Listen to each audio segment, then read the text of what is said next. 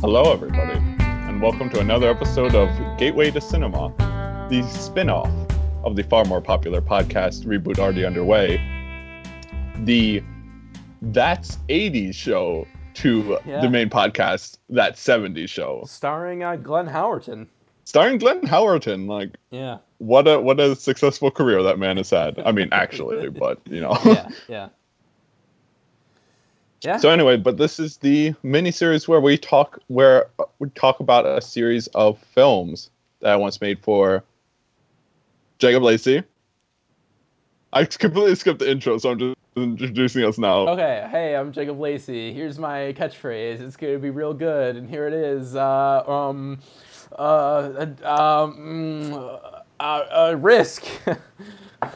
Risk? I'm just Risk looking at the catchphrase? board game behind you. I ran out of options, so Risk. It's like an exclamation point. It's like, hey, listening to this is a risk. Maybe it'll be good, maybe it'll be certainly bad. is with the way this is going so far. And I'm, of course, your host, Aaron Hahn. So we are talking about another film from this list of 100 movies I once made for Lacey to watch. Films that are just interesting introductions to the larger world of cinema. And this week we are talking about another classic film, The Graduate. Yeah, Graduate. All right, so I guess going by the normal format, I guess I'll give first impressions, kind of what I thought about the movie before I even saw it. Now, The Graduate, like a lot of the movies on this list, is so ingrained in pop culture that I was very familiar with the soundtrack, with certain shots, the plot overall, but not... Like, I understood the plot, the whole Mrs. Robinson thing. Like, I understood, like the whole, affair with the older woman. But I didn't know before even watching it about the whole daughter subplot, or, actual plot at the end. Not subplot, but, main major focus of the second half of the film. Yeah, right. I didn't know that even happened. So I was like, oh, interesting, twist on this. So I was very excited about that. Not knowing, because I feel like when I'm watching all these movies, I'm so familiar with certain aspects of them. Like when I watched Psycho, where I'm like, well, I know the twist, I know what happens here. And so being able to get it's hard to avoid with films like this. Yeah. This old and this well-revered. Prolific, yeah. And so it's nice to have a bit of a surprise of thinking I knew everything that happened in this movie and then realizing I knew about half of it. So I was very happy about that. And, overall, it's... Oh, man. So, this is one of those movies that people claim. This is an oftenly claimed favorite film of all time by some people. Yes, and many people. I don't know that I'm favorite film of all time, but this is one of the greatest films I've ever seen in my life. One of the ones that has connected with me, one of the ones that has touched me in a way that I, sometimes, like I might have actually even said this on this podcast before, but when you watch a lot of films, like when we were doing the 2016 marathon that we did last year, you start to feel like a bit jaded by movies, and you're like, nothing can ever make me feel like that way again. And then when you see something that makes you feel that way, you're like, I still have emotions. Like, whoa, it's crazy. Art can still touch me. That's insane. I am quite familiar with this experience. Yeah. You joke, but you are. This is just... No, I'm not joking. Yeah. I'm laughing because it's true. Yeah. And so this is just one of those movies that just struck a chord with me. And, I mean, we'll talk about it more when we get to spoilers, but this is... I'll wait till we get to spoilers. So if we want to open that can of worms now. But you got to talk about why you put it on the list. Indeed, yeah. So once again, I'm I'm glad that we haven't had another successful entry on this list. That's like one bad and 10 good, or 11 good. How far are we into this list? We're 11. This is 11. So 11, one yeah. good, 10, one bad, 10 good. Episode It's 10, a pretty great. 11th movie, because Mulholland Drive. So. So yeah, I mean, first off, there's the obvious reason why this film belongs on a list, which is that it is a classic film. It is a ubiquitous film. It is, it's a film that is so highly regarded. It's on the AFI Top 100 American Films. It's in the National Film Registry, I'm pretty sure. It's won all sorts of awards. It's such a prominent part of pop culture. So it's a film that everyone should watch. But then it's also a film that, like you were kind of talking about, it's a film that made me feel a lot. So it was also a very personal experience beyond the popular critical acclaim it receives.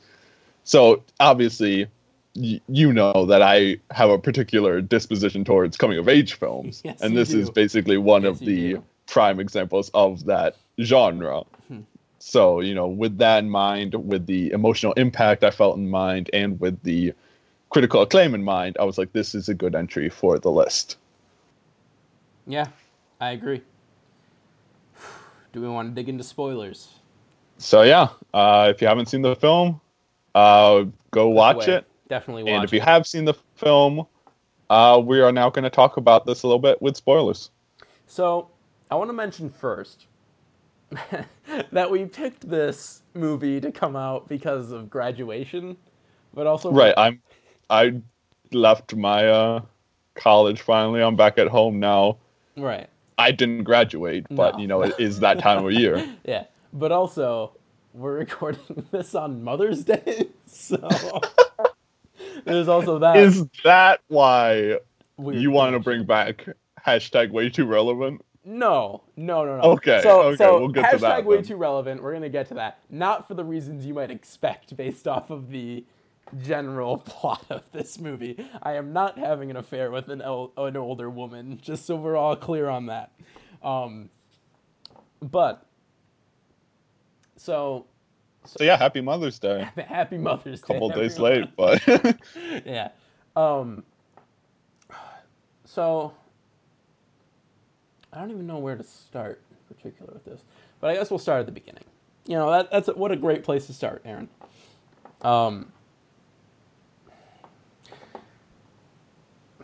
Dustin Hoffman's performance, this is another thing I didn't know about this movie, was that it was a comedy.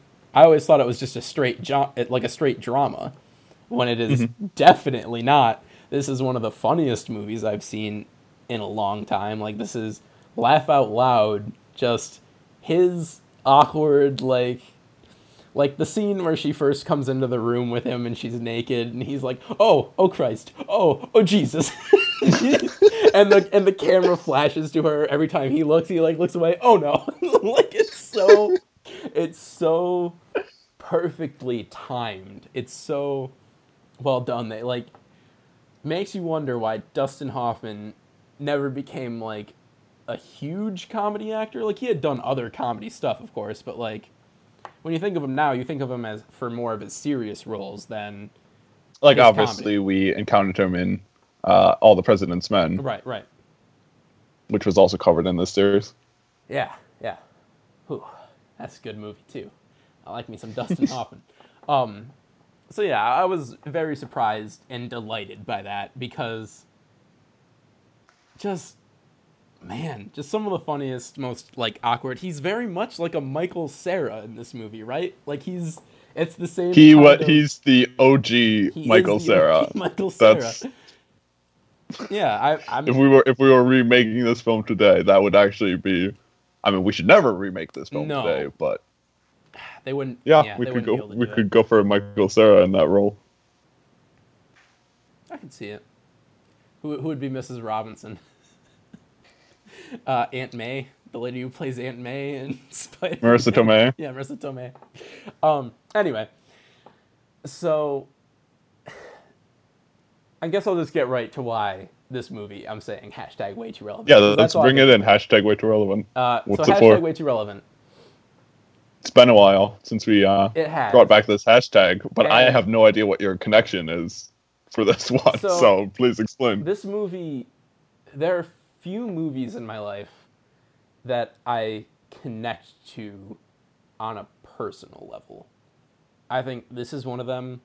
I think Safety Not Guaranteed is one that I connect with. So stuff around that kind of themes, those sort of ideas. And the end scene with him and Elaine just sitting in the bus, In the back of the bus. Yeah, just like smiling, and then all of a sudden turning to like, what have we done? Like,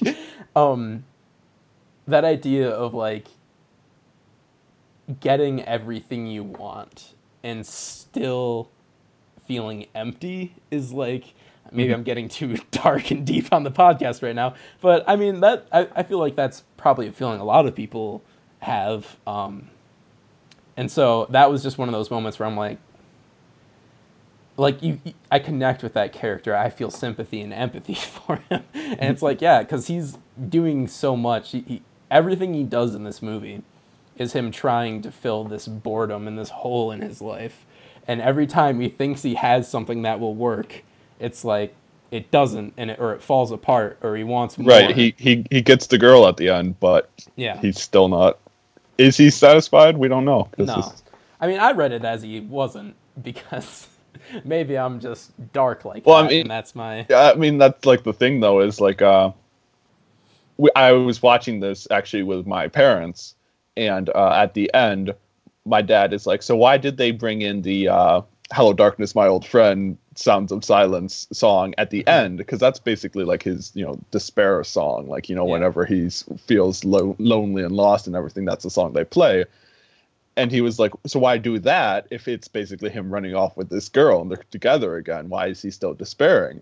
And I was like, well, I can't say exactly why they picked that song, because the whole point of the ending is that it revels in like this ambiguity. Like, we don't know where they're going to go. We don't know what's going to happen to them or what's going to happen between their families or any of that. Right. And so I think you could choose to obviously interpret the ending as a happy ending for the two of them, as just kind of like they're going to forge a new life together and see what comes. But at the same time, the song is there to just add to that unknowability of, maybe they just made the biggest mistake of their life. Yeah. And, like, to be that young and to screw your entire life up, that's horrifying. Yeah. So I think that's very much why, like you were saying, you still had such an emotional reaction to this film. And I think very much that's why this film has become so timeless, is because it is so good at capturing that, like, uncertainty of life and that, like, nervousness and ambiguity that comes with, trying to figure out what you want your life to be. Yeah. And it's, still obviously so relatable to so many people. Yeah. And I think this is one of those movies that, as I was watching, I'm like, if I would have seen this like a year ago, 2 years ago, maybe even earlier, it would not have hit me like this. Like, this is just one of those moments. This movie came at the perfect time for me. And whatever that says about me, I don't know. But it's just like the feeling of him drowning and feeling lost. It's like everyone feels that from time to time, and that's why he's such a relatable character. And I don't know. I just, it's this sort of idea and theme that, like, I mean, my favorite song of all time is Lazy Eye by the Silver Sun Pickups. I don't know if you've heard that. But, like, it's the same, that song deals with the same themes as this. So it's just those themes. I love that sort of thing. And I like the idea of everyone's lost, which, again, is sad, but also it's not, because if everyone's lost, no one is. Kind of Incredibles logic. So I don't know. We're all lost together, I suppose. And but yeah, I think that's very much the kind of feelings, the kind of sentiment that draws me to the coming of age genre as a whole. Like, I just kind of love that whole exploration of these themes of uncertainty and, you know, trying to figure out who you are, who you want to be. It's like it's like distills, like, because basically people have like theorized that all stories are essentially the question, who am I? And then so basically this is like the, you know, perfect way to explore those themes, to, you know, approach them when they're young, when they're like have to make all these decisions. Yeah. So it's like, it's very much creates a whole series of films that are so timeless and so relatable and so emotionally impactful. Like, obviously we talked about Perks of Being a Wallflower on this series as well, and that is a similar film in thematic content. Yeah. So these are definitely the films that most have like an emotional impact to me and like change my life. When did you see Perks of Being a Wallflower? I didn't see it I saw it freshman year of college. Okay.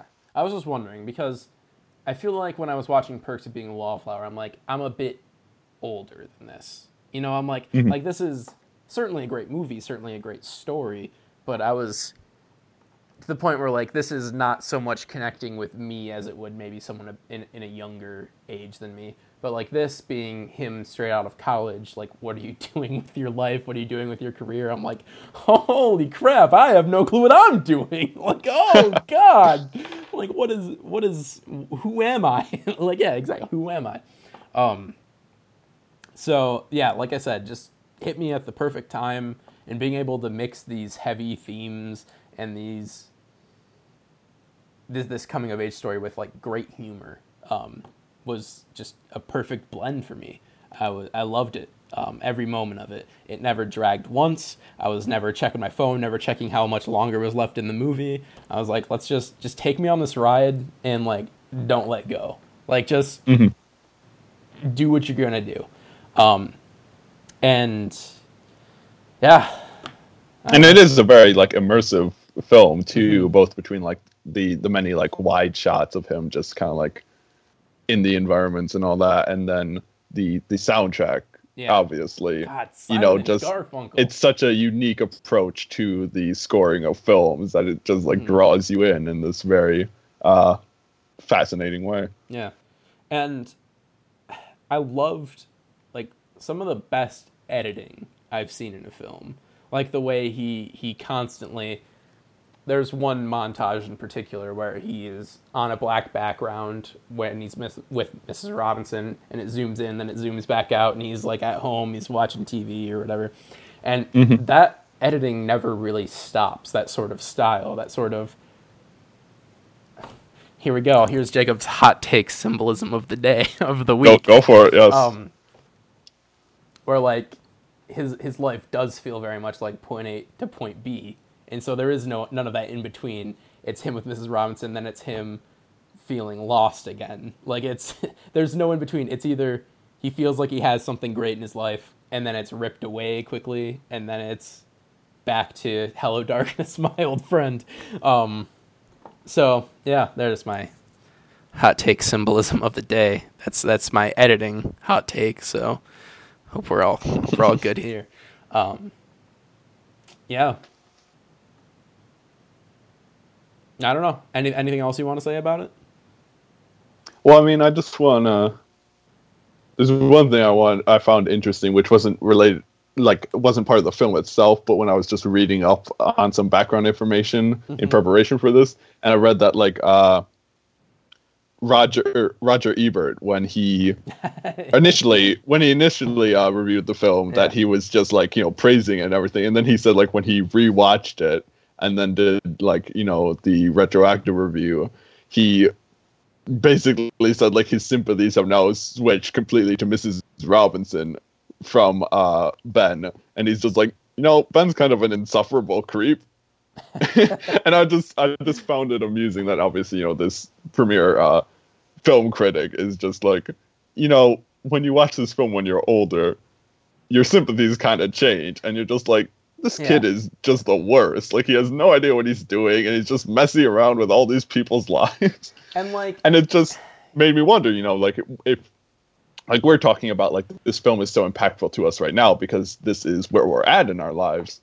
Mm-hmm. I'm just going to be interested to see that this is a film, obviously, I will watch again at some point. Mm-hmm. And it's definitely a film I will watch again when I'm older, and I'm interested to see, like, kind of how my reaction might change to it as well. And to the entire coming-of-age genre, in a sense, once I'm older. Yeah. And, I mean, I certainly also felt that he was creepy.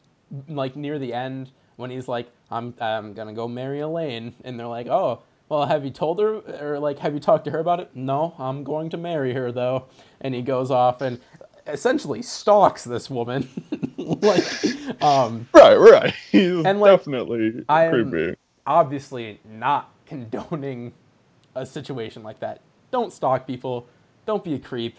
But also, in that moment, that is all he can see. That is all his life is. And, like, I mean, hashtag way too relevant. But, like, I've been there. I've been to that point where you feel like your life is only someone else. Or you feel like you can't be you without someone else. And it's never a good situation. Never a situation you should find yourself in. But if you do, his steps and the things he does seem a lot less crazy in that perspective. So, yes, he's a creep, but also a sympathetic. You can sympathize with him. That's what I'm looking for. I almost said relatable. I'm like, no, I'm not going to say don't be a creep, everyone. Just don't be a creep. All right. Yeah. I think that's what we want to leave you with. Do you have something else to say? Or? No. I mean, I was just going to mention some of, like, the great, hilarious moments. I think when he's driving down the road and she's like, oh, does the Taft Hotel have a bar? And he's like, oh, he swerves off the road. He's like, oh, no, I don't know. Let's just go check. I don't know if they have a bar. I don't know. I've never seen them. And then he's talking to the bellhop or whatever, and he's like, yeah, can I get a room? And he's like, yeah. You got any luggage? Luggage? Do I have any luggage? It's in my car. Well, I'll get someone to go get it. No, that's fine. It's just a toothbrush. And then when he walks back in, he's like, got my toothbrush. It's like, cool. It's so awkward. Yeah. And, just as we discussed, fantastic performance. Yeah. Yeah. I mean, do you want to hear where my ranking is for the list? Sure. Yeah. Number 1. This is definitely my favorite movie we've watched so far. So. Oh, this is number. Oh, I thought you were gonna go down the list and be like, oh, number 1 is this, number 2 is. Yeah. But this is number 1 for you. One. That's This beat out Mulholland Drive.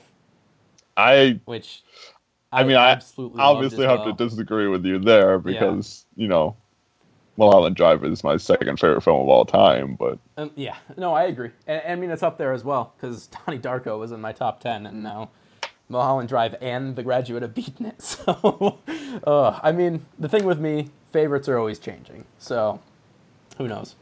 But as of right now, The Graduate, by far the one that's touched me the most, one of the films that's made me feel the most. So, I can't deny the power that it has in that way. Well, I'm, obviously glad that you enjoyed another one of the films from this list. Thanks, Aaron. For me personally, I actually started my own ranking of the films we've covered so far. So I'm actually going to run through my entire ranking since I didn't do that last week. Sure thing. So people know where it's at. Number 1. Top? Oh, okay. Or not. Number 1. Oh, start from the bottom? Yeah, I mean, that's number 11. I don't know. Number 11. Okay. Blade. Mm-hmm. Obviously. Yeah. I'm more favorable to it than you are, but still not great. No. Number 10, Blazing Saddles. Mm-hmm. Number 9, Being John Malkovich. Okay. Number 8, All the President's Men. I'm trying to number 7, and compare, but it's taking forever. Number 7, Dr. Strangelove. Mm-hmm. And number 6 is where The Graduate lies for me. Number 5, Rear Window. Okay. Number 4, Psycho. Number 3, Perks of Being a Wallflower. Right. Obviously, I'm a lot more favorable to that one as well. Yeah. Yeah. Number 2, Donnie Darko. And number 1, Mulholland Drive. Yeah. And that's the thing. Looking at Mulholland Drive, I was like, I had it right under Mulholland Drive for the longest time. I mean, I watched it last night, so I mean, it wasn't the longest time. But I was looking at it throughout the day, and I'm like, I love Mulholland Drive. I love the mystery to it. But, like, The Graduate, there's just something more there. And, like, I don't know. It's a very close second. And same with Donnie Darko, very close third. So, the top 3, man. We got some good films in this list, if anyone was unaware of that yet. Why, thank you. Oh, yeah. Thank you very much. Did you make these movies, Aaron? All right. So, yeah, that was The Graduate. As, you know, just don't be a creep. Just don't be a creep, yeah. But also, yeah, watch the film if you have not seen it. It is great, timeless, and perhaps timely film. Timely, yeah, depending on where you are in your life. Are you graduating? Is it Mother's Day for you right now? Don't sleep with your parents. Is this your exact life at this moment? No, it's not. You're asking someone else. I don't know why I was pulling a You seem defensive. I'm a bit suspicious now. I got way too defensive. I mean, nobody was going to assume you were having an affair with a married woman until you brought it up. And now it's just like, he's getting defensive about this. Yeah. We might actually have to, look into it. Hey, man. It is what it is. All right. Indeed.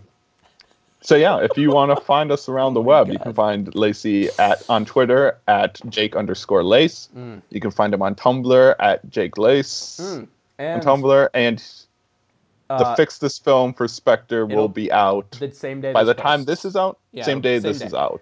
So post on Tuesday. Have fun. Go check that out to see his thoughts on how Spectre could have been improved. I'm way more mean than I thought I was going to be. It's not a good film. Well, I'm excited to read it. Not even at the things you would expect. I'm very mean about the what's her name? Monica Bellucci. I'm very mean about that scene. It's a horrible scene. The Bond films have always been quite sexist. This is like in many uncomfortable ways, and have refused to, It's like that's another discussion to have. We're trying to wrap this up. Yeah, sorry. If you want to find David from the main podcast around the web, you can find him at dbex15 on Twitter, dbex with 2 S's. If you want to find me around the web, you can find me at LittleFlameDude on Twitter, and this clever blog name is already taken.tumblr.com. Posted a review for Guardians of the Galaxy Volume 2. That's up. If you want to find the podcast around the web, you can find us on Twitter at RebootAlreadyUn. You can give us a like on Facebook for updates on new episodes and other news items. And you can obviously find our episodes on SoundCloud and iTunes. Yeah. So leave us a review, a good review. You can leave us a bad one, but don't be that guy. You know what I mean? Like, don't be the one who challenges us. Don't be a 2-star guy. Yeah. Either give us 5 or 1. Be a 5-star. None of you lukewarm critics. And you're just like, it's okay. 5 or 1. Yeah. That's choose. Now here's the thing. Obviously we're joking. You can give us whatever review we want, but we would like a 5-star. So if you want to make us happy, a 5-star, and that helps, of course, get the podcast out there. Helps spread the word. So if you want to spread the word, get us some reviews. I'm just kidding. You can do whatever you want. Anyway, we will be back next week with another film from the list. I don't think we have anything in mind. I mean, it's May. We're getting to the summer. Do we want to do a blockbuster? We might do a blockbuster next week. We don't need to figure it out now. RoboCop. What? RoboCop. Calling it right now. You want to do RoboCop? Let's do RoboCop. I love RoboCop. Oh, it's on Hulu, so I better watch it before it gets taken off. RoboCop. All right. So next week we are covering RoboCop. Until then, don't think it. Don't say it. Bye-bye, man. I don't know why I thought you'd forget that for some reason, but you didn't, so...